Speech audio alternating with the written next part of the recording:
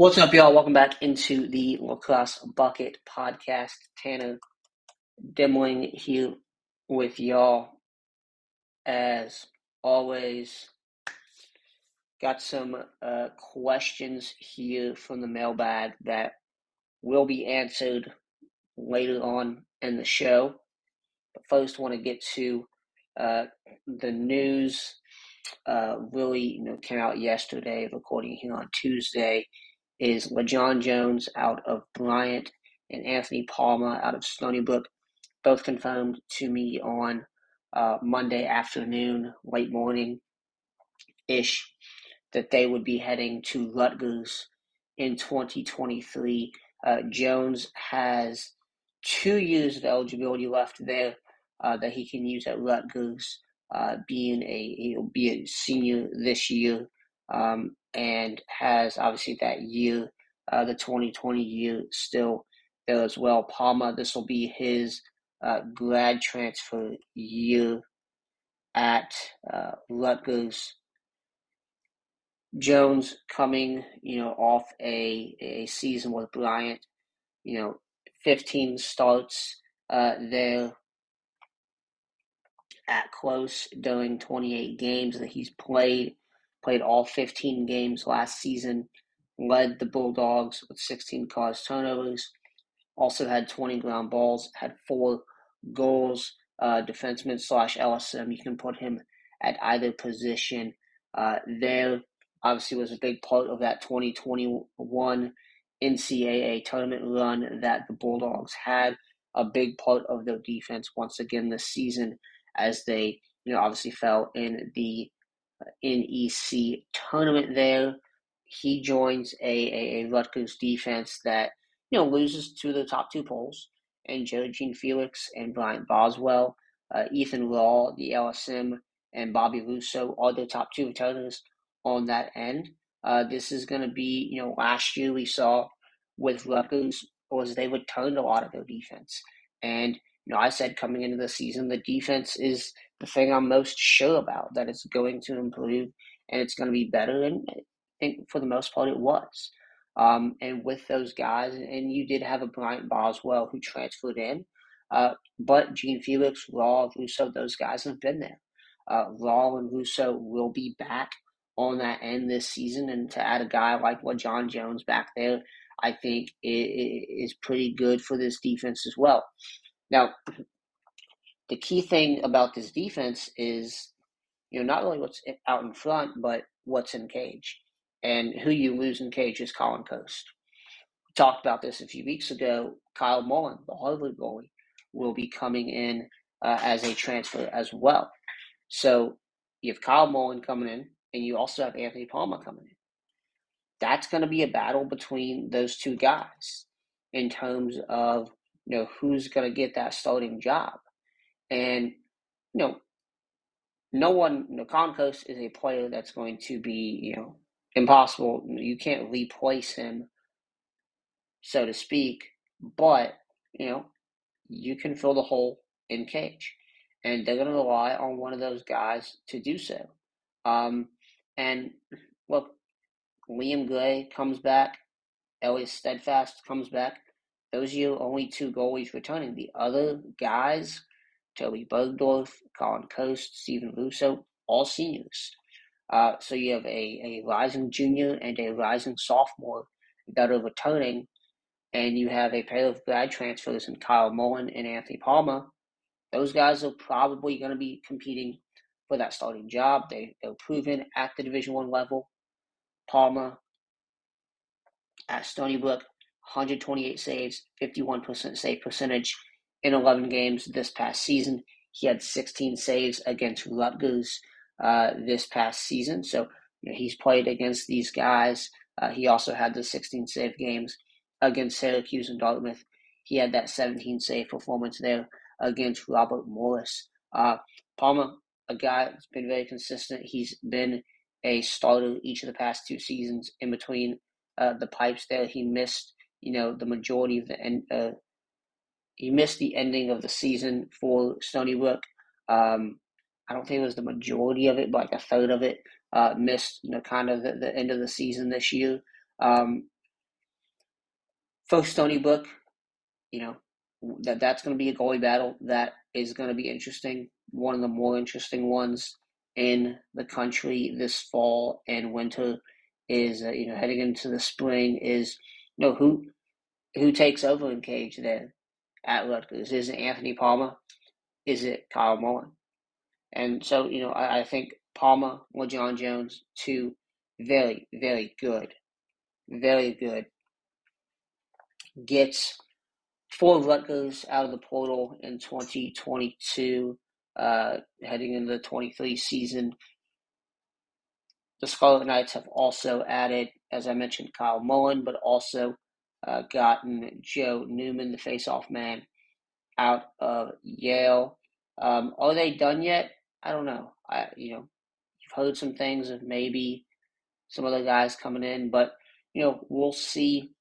How things shake out, and when things are officially announced, we'll see how things roll with Rutgers here in 2023. And this is a good segue into our mailbag part of the show, as we do have a Rutgers question that I will answer here. Is Rutgers going to continue this transfer portal, just NASCAR changing the tires and going? Is this something they can sustain? I don't think they want to do this. I don't like this is not how you build a program. And you ask any coach, that they will tell you, yeah, we're going to use the portal to fill holes where we can get immediate, guys that can come in, or where we have fits for these players and we have spots. Yeah, we're going to do that. But when you're talking about building a program off the portal, that's not something that any coach wants to do. Every coach will tell you we pride ourselves on our development of players. We want to develop our players first. And look, if there's a guy or two or three or five that we can go get, and we have the spots that can come in and help us, we're going to do that. But first and foremost, it's about development. So, and I think we've seen that from Rutgers too, right? When obviously the top three scorers were all transfers, but then Shane Knobloch was there as a sophomore. Ryan Gallagher is a guy who's been there. Dante Kulis, a freshman who stepped up. So I think Rutgers is going to be fine. A lot of these big time programs, as I've mentioned a few weeks ago, they're going to continue to get these big name transfers, because that's where you go to win a national championship. You go to the ACC, you go to the Big Ten. That's where you go to play on championship weekend. It's simple, and those teams do it consistently. Now Rutgers would be hasn't been a consistent championship weekend contender, but they made it this past season, and Brian Brecht's done a good job of developing that program. So yeah, is Rutgers going to continue to do this? I mean, probably, in terms of just getting guys, but I think if you ask that staff, they would tell you, okay, we want to, everyone always talking points that you see out there is, Rutgers is going to have to develop their own players at some point, and those start. I mean, they've done it before, like Jules Hindenburg, all those guys. They've done it before. And they can do it again. And I don't think it's not that they haven't been doing that. And I've made this point before, getting all these grad transfers in there, that can help develop these guys, where you have these better veteran talents, and you're playing behind them, you're learning from them. That's something that can help young guys as well. Maybe not, be, help in terms of playing time, but certainly something that can help. Staying in the transfer portal here for a second. This question asks, which transfer class outside of the notable ones do you like the most thus far? So still a ways to go. We're just June 21st here. So we still got really a whole month or so to go until things are set in stone for everybody. But one transfer class I like a lot that, and the notable ones I would say would be Georgetown, would be Rutgers, would be Notre Dame. I think those are the ones that people look at as like, okay, those are the top three right now in terms of who they've gotten. Syracuse you could throw in that mix as well with Alex Simmons and Cole Coast coming in from Denver and Lehigh. I think they also have a D3 transfer as well. I think when you look at a transfer class that maybe hasn't gotten a lot like as much buzz as some others is Ohio State.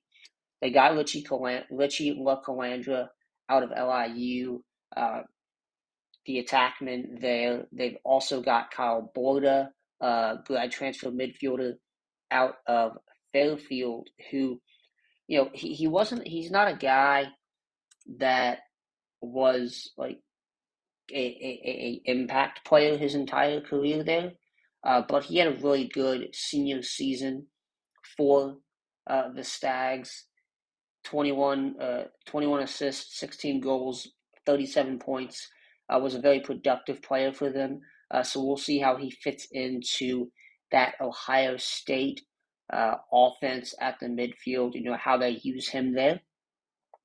And then, they've also gotten Kyle Lewis, the Division III transfer out of Lynchburg, another attackman there, all conference kind of guy there. Actually, the younger brother of Ohio State assistant coach Lewis there. What's his first name? Why can I not remember the first name? But his older brother is an assistant coach there at Ohio State. Rick Lewis, there you go. Rick Lewis, the younger brother of Rick Lewis. So you have that connection there as well. That got him there. But a very good player in his own right, and I think certainly can and should make an impact there for the Buckeyes in 2023. And second, should I say, second year in a row that Ohio State's gotten a transfer out of Lynchburg. It worked out pretty well with Gallagher on the defensive end last year. We'll see how it works out with Lewis on the offensive end this year.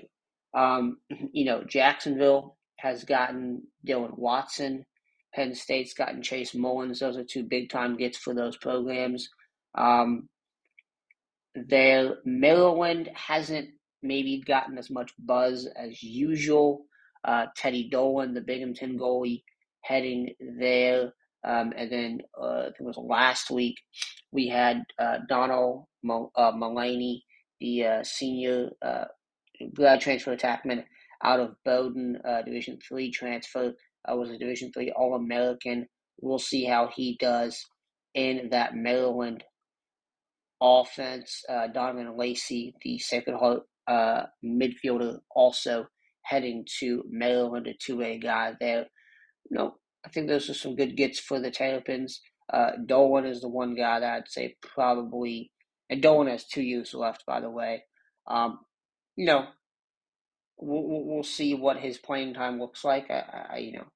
Playing, and he's the younger brother of Danny Dolan, who played there at Maryland as well and won a national title. So in 2017, I believe he was not 2017, 2018 was the year they went to 2018 went to the national championship, I should say. 2017 was Kyle Barnwell. Was Barnwell there in 2017? These Maryland goalies for years there, they just would pop up once every year. But younger brother of former Maryland goalie Danny Dolan. There is Teddy Dolan out of Binghamton. So Maryland's gotten some good guys. Maybe hasn't gotten as much publicity as usual because it's not as many, I think. And look, as I've said before, like there's not going to be as many guys this year taking that extra year and all that with just things are starting to, get away from that 2020 year. So, yeah, I mean, a lot of good classes that will be put together via the transfer portal when it's all said and done. Right now, obviously Notre Dame, Georgetown, Rutgers, some of the best ones, but Ohio State one I like as well. Next question here. So two questions left here. And let's do this one first. The Ivy League one. So this one, I'm reading from the question here. The Ivy League had a great season. Does it sustain as a league in 2023? Is Yale still the top dog, or is a Cornell or Princeton emerging? So I'm going to answer the second part of that question first. I think Yale is still the top dog when you look at what they have and how much youth is on that roster. Cornell, I've said before, like, I don't believe the Ivy League in 10, 15 years is going to be as dominant as they are. I think the ACC Big Ten is going to really, and hopefully we get some more ACC and Big Ten teams here in the future, more Pac-12 teams in the future, and it becomes more like football. That's what what I would love to see for lacrosse. Just personally, I think that's good for the game. But you're going to have a Cornell. You're going to have 1, 2, 3 Ivies in the top 20 each year, just by nature of where the game is concentrated in the history of those programs. So I guess not going away anytime soon, but Cornell is a program that is pretty consistent, is kind of always there. They've had some down years, obviously, prior to Milliman, and you had some of those really bad years there. But, so I wouldn't say they're emerging. I would just kind of say they're stabilizing after some of those bad years, and they rose back up. And I would say they're stabilizing and kind of they have retaken their spot. But I would still say Yale's the top dog in the Ivy. Princeton, yeah, I think Princeton's coming back as well. Princeton's coming back. You look at the recruiting; it's really good what they're doing on the recruiting trail. Recently Nick Kabili flips to Princeton, a former Georgetown commit. So in the 23 class, a top 5 player in the country. You get guys like that coming to Princeton, and they had some good recruiting classes, in the years prior, and it showed this year with those guys like Sam English and company who've been highly rated. Colter McAfee was a highly rated guy as well. Like, you have these guys coming in, making impacts early, and they sustain that success throughout their career. I think Princeton is emerging back, I would say. Now, as for the Ivy League as a whole, does it sustain the season the league had? I don't think so. I think that's, for the Ivy League to sustain that, the ACC has to be down, and I don't think the ACC is going to stay down forever. I think the ACC is probably going to bounce back next year. Virginia is still good. Notre Dame is still good. Duke is still good. Carolina, they've got to bounce back, but I mean, they're still good. Syracuse, it is what it is at the moment, and last year was what it was, but I mean, there's still talent on that roster, and they're getting in a really good recruiting class here. So, I mean, I don't think Syracuse is going to stay at the bottom pit of the ACC as a. I mean, they were a doormat. They were a laughing stock this past season, frankly, and that's not going to happen forever. I think starting next season, we're going to see Syracuse bounce back. So, the Ivy League having what they did last year, no, that's not going to sustain in terms of that level of competition, that level of success. But, however, I do think that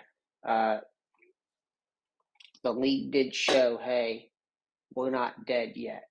And when a lot of people were saying, they're never going to get any recruits anymore, all of that.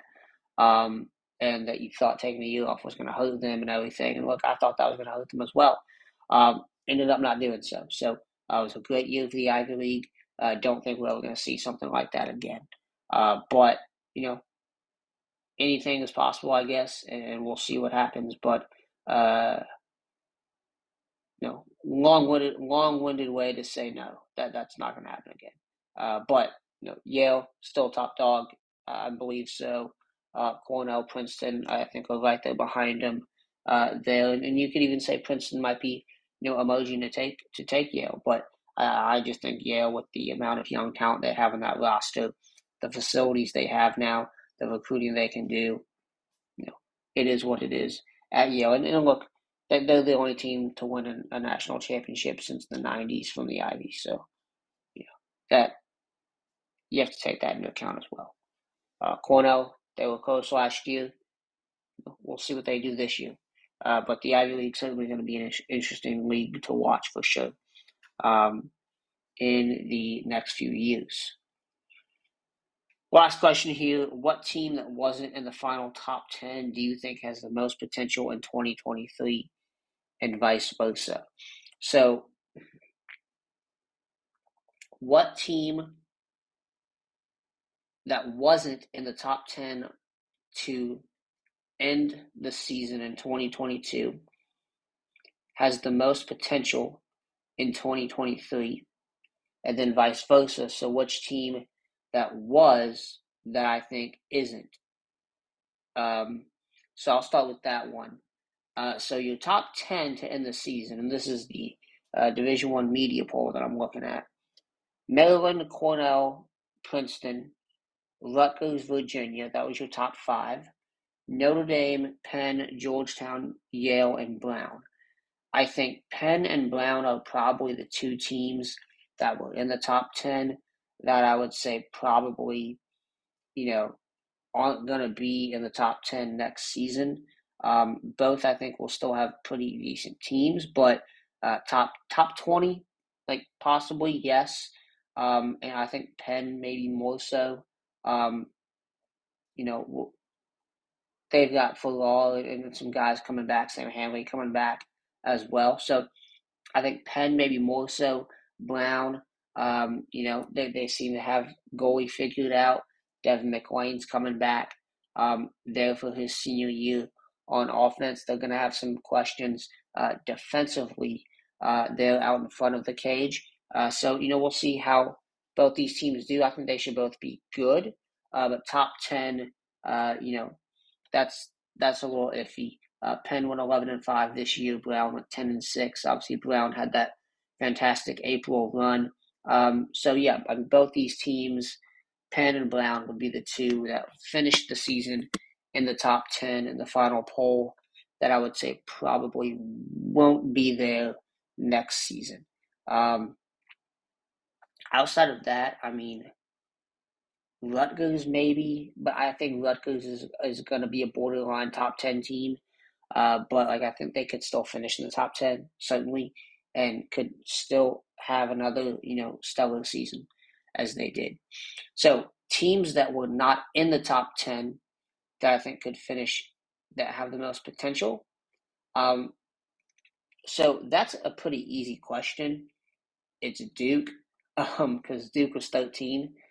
So I'm going to expand this to teams that weren't in the top 20 that I think have the most potential.